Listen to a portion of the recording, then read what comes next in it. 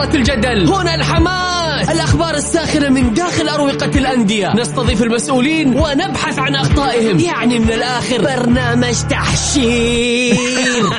دقيقة تحشير ايه يا حبيبي؟ ما يحتاج كل هذا الأكشن، الوضع مختلف تماما. بناخذكم في جولة خفيفة نناقش فيها مواضيع الرياضة ببساطة، أخبار رياضية، حصريات، معلومات فنية وتكتيكية، ولقاءات مع لاعبين ونقاد ومسؤولين. معايا أنا بندر حلواني في الجولة.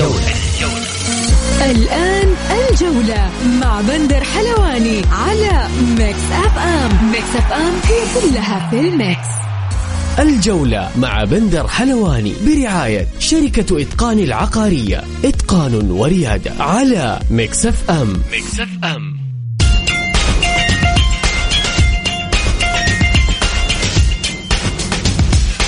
مساكم الله بالخير في حلقة جديدة من برنامجكم الجولة على أثير ميكس اف ام. بكل تأكيد بكون معكم أنا بندر حلواني من الأحد إلى الخميس من الساعة 6 وحتى 7 مساء. حلقتنا اليوم مختلفة، راح نتناقش فيها عن منتخبنا الوطني المتأهل إلى المونديال للمرة 6. ضيوفنا لليوم بكل تأكيد الناقد والإعلامي الرياضي الأستاذ عيسى الجوكا، والإعلامي القدير الأستاذ أحمد الشمراني.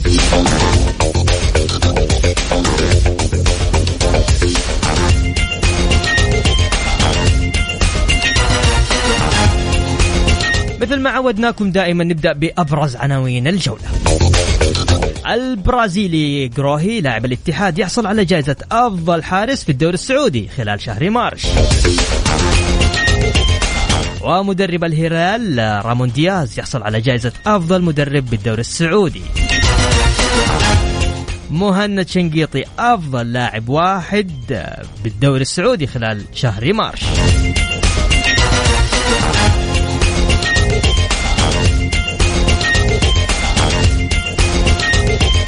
وأيضا سيكون هناك حفل غنائي يوم مباراة السعودية والأستراليا على ملعب الجوهرة يوم الثلاثاء القادم، وذلك بمناسبة تأهل منتخبنا لكأس العالم.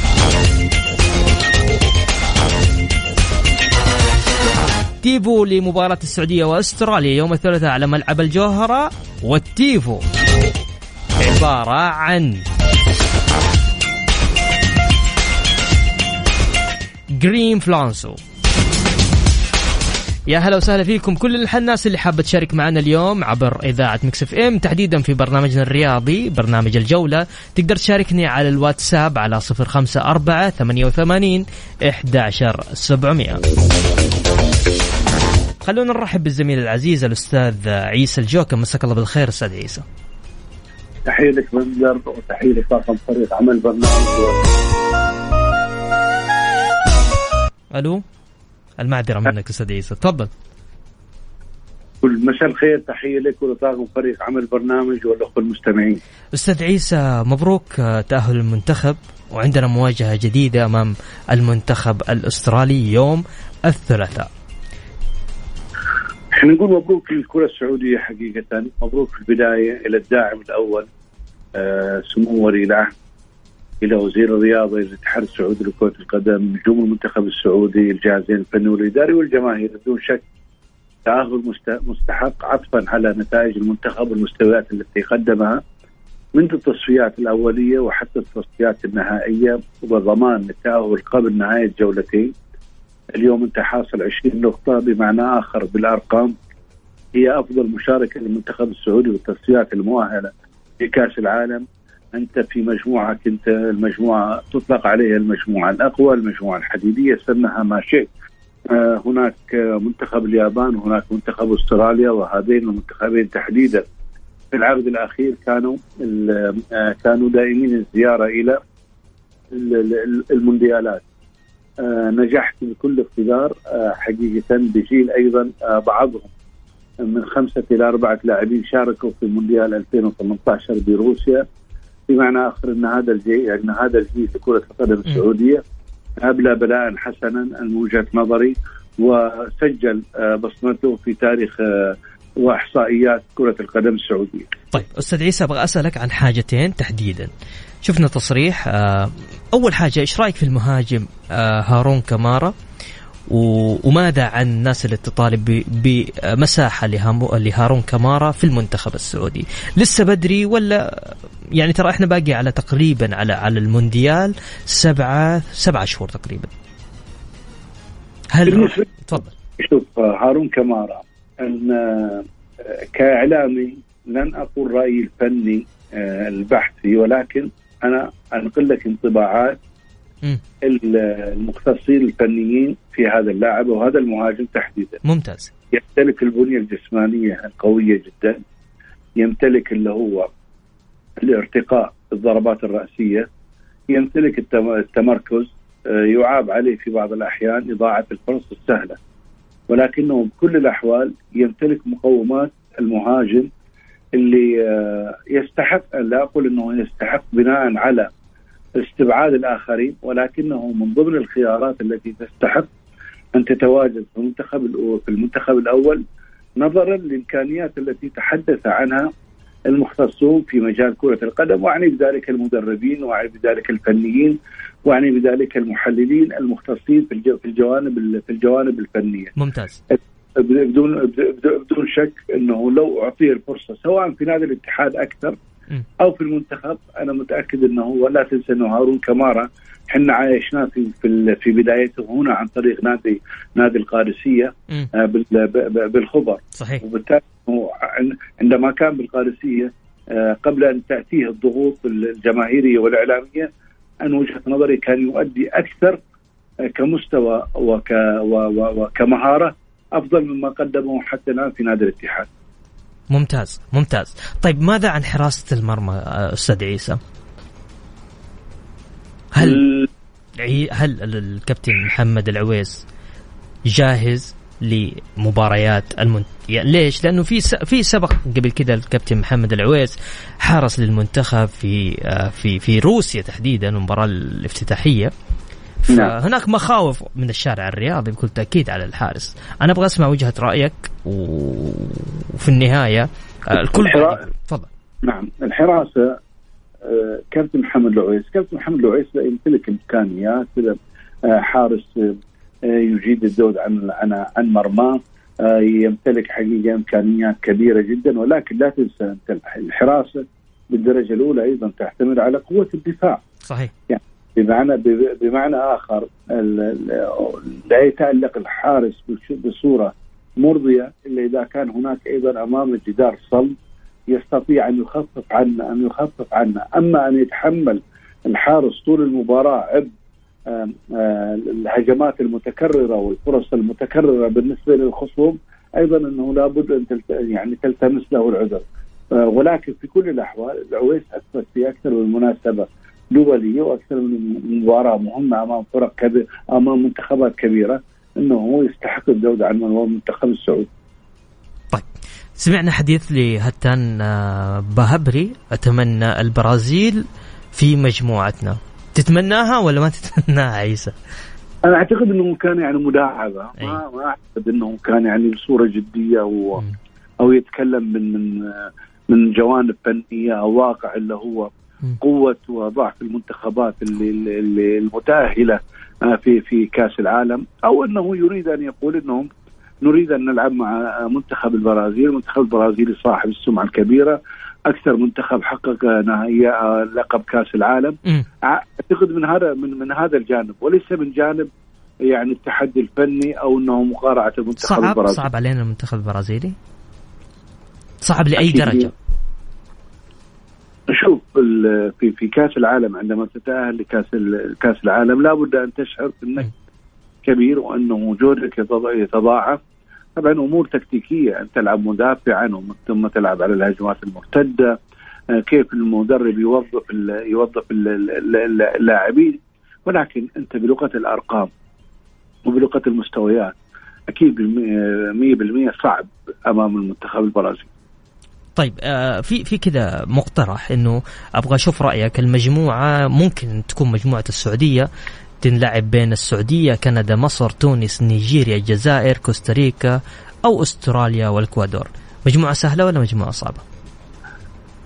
أهم شيء أنت بعيد المنتخب الألماني. أهم حاجة بعيد عن المنتخب الألماني. تدري ليش؟ المنتخب الألماني من المنتخبات اللي يعني من أول دقيقة إلى آخر دقيقة جدية، يا سبحان الله. يعني منتخبات مثل عريقة مثل المنتخب البرازيلي أو الأرجنتيني أو ما يعني لا يمكن أن يقدموا لك من أول دقيقة إلى آخر دقيقة بمنتهى الجدية، فايزين 2 متقدمين ب2 متقدمين ب3، يعني يتباطأ الرتم، يتراجع المستوى، يكون هناك فسحة من اللعب الاستعراضي. المنتخب الثاني من المنتخبات الجدية من الثانية الأولى إلى الثانية الأخيرة، وبالتالي الله يبعد عن المنتخب السعودي في المجموعة. بدون شك إنه أنا من وجهة نظري إنه من أقوى المنتخبات اللي بتشارك في المونديال هي منتخب فرنسا، منتخب قوي جدا إلى أبعد الحدود، خاصة في خط الوسط وخط الهجوم. يقدم لاعبوه في أندية مختلفة مستويات عظيمة جدا، وبالتالي أيضا لا نتمنى المنتخب الفرنسي. منتخبات أخرى حتى لو كانت عريقة مثل المنتخب الهولندي، مثل منتخبات بعض المنتخبات الأفريقية، لا تستطيع يعني أن تأخذ وتعطي معهم داخل مستطيل الأخضر. أستاذ عيسى، إيش رأيك في خروج منتخب إيطاليا من كأس العالم هذه النسخة؟ والله نفسي يا أخي، هو المشكلة له نسختين متتاليتين. حتى في النسخة الماضية صحيح. كنت تعرف يعني إيطاليا من المنتخبات التي حققت كأس العالم أكثر من 3 مرات، قدمت إلى كرة القدم أسماء يعني يشار لها بالبنان على مدار التاريخ، وبالتالي بالتأكيد هي صدمة لكل محبي كرة القدم في العالم وليس في إيطاليا. طيب عندي سؤال هنا بس شوية شاطح، يقول أسأل ضيفك الأستاذ عيسى ما هو رأيه في إقالة مدرب الشباب السيد شاموسكا؟ أنا قلت من قبل والله مقطع معاك أو برنامج آخر، قلت الهدف بالنسبة إلى الشباب هو إيجاد الجانب النفسي. يعني اليوم الشباب أنت إيش تبحث؟ عندك دوري مجموعات، وعندك في آسيا، وعندك كأس الملك الفرصة الأخيرة، وعندك اللي هو أن تكون من ضمن ال4 الأوائل في مسابقة كأس قدم، في مسابقة دوري الأمير محمد بن سلمان من أجل التأهل إلى آسيا. أعتقد أنه النقطة الأولى الأخيرة في الدوري أنا أعتقد أنه سيكون من ضمن ال4 الأوائل. 2 كأس الملك أمام الهلال. لا تنسى أنه شاموسكا يعني ما أجاد الطريقة الدفاعية، وكان ممر سهل جدا الشباب إلى الهلال. المدرب الجديد والقديم اللي هو بالنسبة إلى الشباب مدرب بالدرجة الأولى تكتيكي من الجانب الدفاعي، وربما وإحداث صدمة نفسية وارتفاع الجانب المعنوي، بالإضافة إن تكتيك المدرب الجديد القديم بالنسبة للشباب يناسب دور نصف النهائي أمام الهلال التي ستلعب بعد أيام. صحيح. طبعا متبقي 11 يوم على بداية دوري أبطال آسيا 2022. كل التوفيق للأندية ممثلة الوطن، الهلال والشباب والفيصلي والتعاون. طيب عندنا سؤال هنا، هاشم حريري يقول اسأل عيسى الجوكم هل تتوقع هبوط الأهلي لأنه أضعف فريق، وهل تتوقع الدوري اتحادي؟ تفضل أستاذ عيسى. بالنسبة إلى ملف الهبوط، اليوم أنت قاعد تتحدث عن 7 إلى 8 فرق مهددة بالهبوط حسابيا وعمليا. الأهلي 28 نقطة هو 34 نقطة بالمعنى العام يدوب تكفيك من أجل البقاء، وبالتالي عليه مضاعفة الجهد. وبالتالي كل مباراة بالنسبة للأهلي بعد التوقف هي من وجهة نظري خروج مغلوب. الفائدة أو يعني الأمر الجيد بالنسبة للأهلاويين إن هناك مدرب جديد، إن هناك فترة توقف طويلة جدا صحيح. يستطيع فيها بناء أو ترتيب الأمور أو داخل البيت الأهلاوي من الجانب الفني أو أيضا من الجانب الإداري. دائما الأول في مجموعتنا في كأس العالم يحقق البطولة أو يصل للدور 4. ما أدري حظ سيء لنا ولا الحظ جيد لهم. مازن الجعيد، إيش تتوقع؟ السؤال دائما الأول في مجموعتنا في كأس العالم يحقق البطولة أو يصل لدور 4. ما أدري هو حظ سيء لنا ولا حظ جيد لهم. دائما ما فيها حظ. طبعا بين فترة وفترة تتغير الأمور. إحنا كل ما نطلبها حقيقة أنه تكون مشاركة. جميل. يعني خلينا أقول لك إياها، مشاركة يقتنع الشارع الرياضي أن المنتخب السعودي بدل ما عليه في هذه التظاهرة العالمية. هذا هو المطلوب.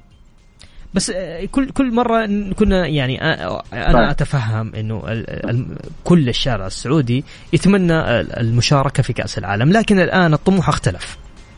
نبغى نوصل للأدوار اللي أبعد من كذا. سديس فاهم علي؟ الأدوار اللي تحققتها في على الأقل 1994 صحيح، وهذا مطمح أو يعني مقارنة دائما تكون، ولكن أخوي بندر خلينا نكون واقعيين زين. ترى في كل منتخبات العالم في يعني أنت تقرأ هذا الجيل سيحقق. هل لديك هذا الجيل هو جيل أبطال آسيا، ولكن عندك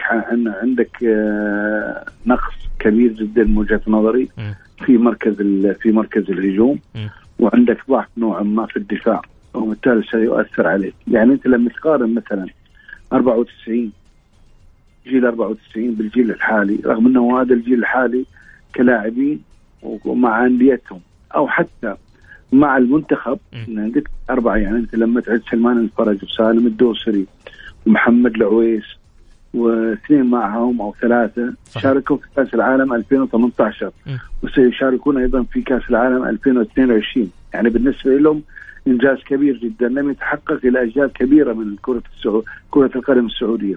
ولكن في جيل مثلا على سبيل المثال 84 أو في جيل 94 بالنسبة للكرة السعودية عندك في كل خانة نجم، يعني حتى الاحتياطي نجم. ليس هناك نواقص، وبالتالي لعبت 94 قدمت المفاجآت. ليش؟ لأن أنت تمتلك الأدوات بالنسبة إلى اللاعبين كإمكانيات وكمهارات. نتمنى أن يأتي جيل نقرأ فيه بأن هذا الجيل سيقدم الشيء الكثير في كأس العالم. صحيح. أستاذ عيسى عندك كلمة حاب تضيفها؟ تفضل. تسألت عن الاتحاد بس إنه صحيح أتوقع أن يحقق الدوري.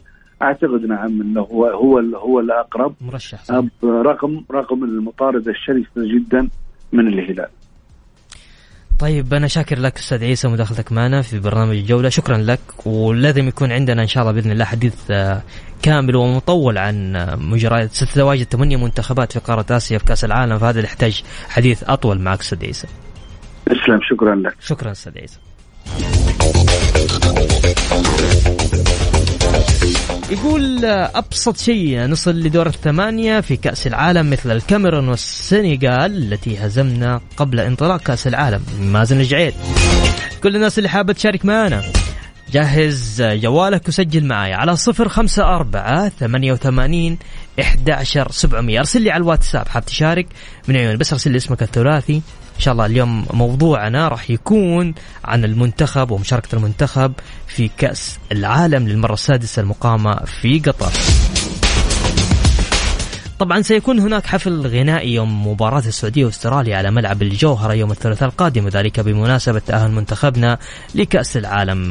في مقدمتهم بيكون الفنان رابح صقر وماجد المهندس وعايض وداليا مبارك.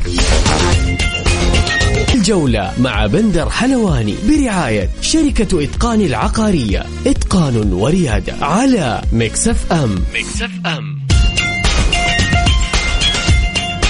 يا هلا وسهلا فيكم، مكملين معكم في برنامج جولة على أثير ميكس اف ام. طبعا تبقى 11 يوم فقط على بداية البطولة الأعظم تاريخيا، بطولة دوري أبطال آسيا لعام 2022.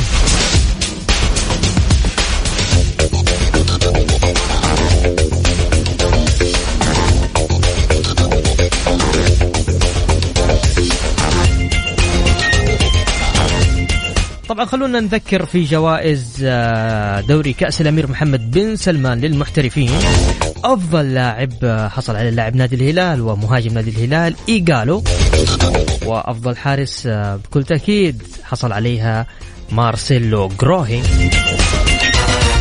وأفضل مدرب رامون دياز، وأفضل لاعب واعد مهند الشنقيطي.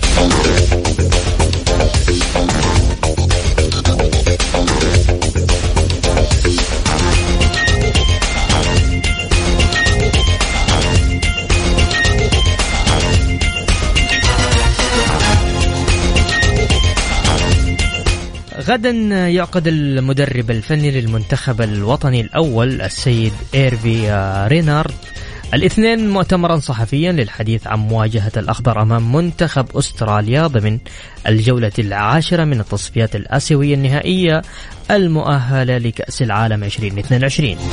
راح تكون في قاعة المؤتمرات في مدينة الملك عبدالله الرياضية في تمام الساعة 6:30 مساء.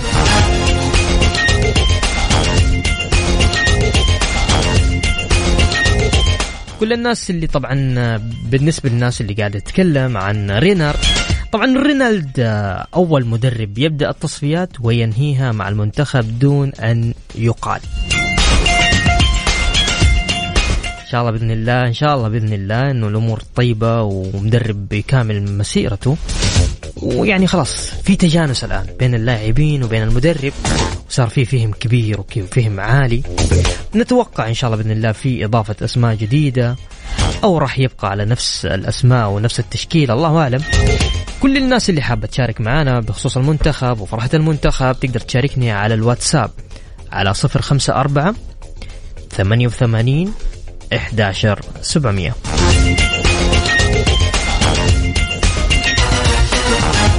طيب نروح نسمع عايض الشقوق. مكملين معكم في برنامج الجولة. طبعا واصل المنتخب الوطني اليوم الأحد تدريباته على الملعب الرديف بمدينة الملك عبدالله الرياضية استعدادا لمواجهة منتخب أستراليا يوم الثلاثاء القادم ضمن منافسات الجولة الأخيرة من التصفيات الآسيوية النهائية المؤهلة لكأس العالم 2022.